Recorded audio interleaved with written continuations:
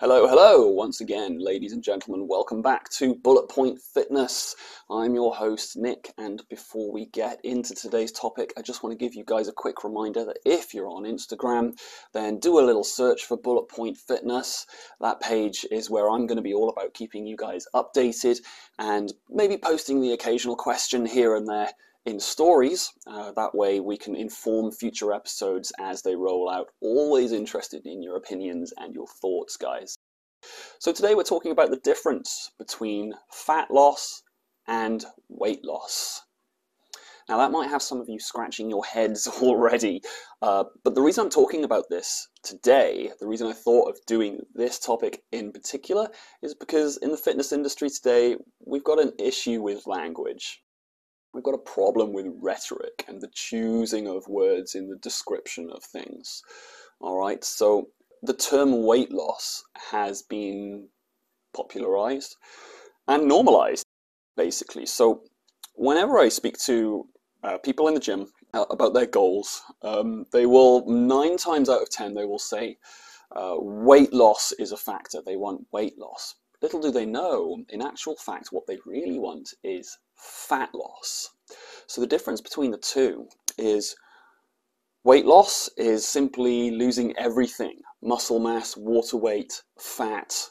You become a smaller version of yourself. But if we're all being honest with ourselves, that's not what we want. We don't want to become a smaller version of ourselves. We want to go double on this. We want to become a smaller version of ourselves, but we also want a new body at the end of it. What's the point of losing all that weight if at the end of it you're a smaller version of yourself? You've still got the love handles, you've still got the excess fat on the top of the back, around the shoulders. There's no definition. What's the point of going on this journey?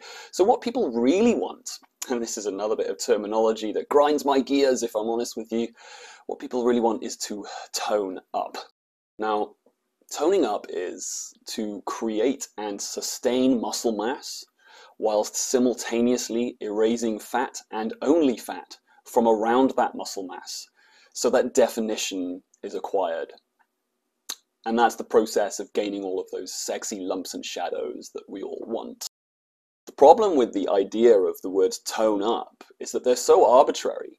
Many don't realize or understand that the process I just described will take 6 months to a year, maybe even a year at least, depending on who you are and the body you have now. So it's highly unlikely that someone will come through the door and say, "Hey Nick, I would like to do some PT with you, and I want to do it for at least a year." A, that's a ginormous commitment. B, people generally don't throw themselves into the deep end like that right off the bat. And C, the money is going to pile up. People asking for fat loss will generally get that mini lecture from me because they have to be aware of it. You know, you have to have your expectations managed accordingly. This stuff takes time.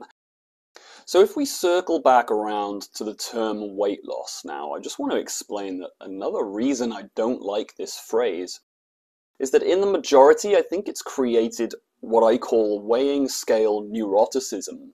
Many will embark on a fat loss regimen.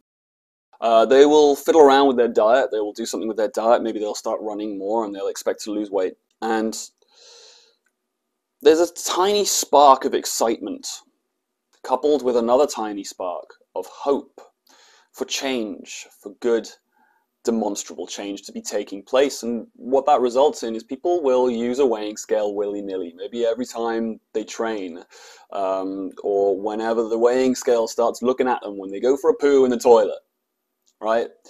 This is not good, right? Because if you weigh yourself on a weighing scale, if and when you fancy it, there's too many variables at play that can mess with your head. You might have taken on more water weight that day. You might be weighing yourself at a different time of day. There's lots of variables that will add point whatever to whatever amount of kilos you are at varying times of the day. And so the best way, if you are curious, the best way to use a weighing scale is to weigh yourself once a month, probably on the weekend, once a week, probably on the weekend, at the same time, every time. So let's say you get out of bed, completely butt naked, use the toilet, and then weigh yourself. This is what we in the industry refer to as true weight. This is real data that you can use without driving yourself bananas. So this is the first element of discipline that will be required of you. Don't use the weighing scales willy-nilly whenever you like. Stick to a weigh-in regimen. And that's more for your mental stability than anything. So how do we perform fat loss and avoid weight loss? Sounds contradictory, right? But like I said at the start, what we want is to remove fat and maintain muscle. Very simple combination of weightlifting, lots of water, and 1.6 to 1.8 grams of protein per kilo. I don't care about your carb intake. I don't care about your fat intake.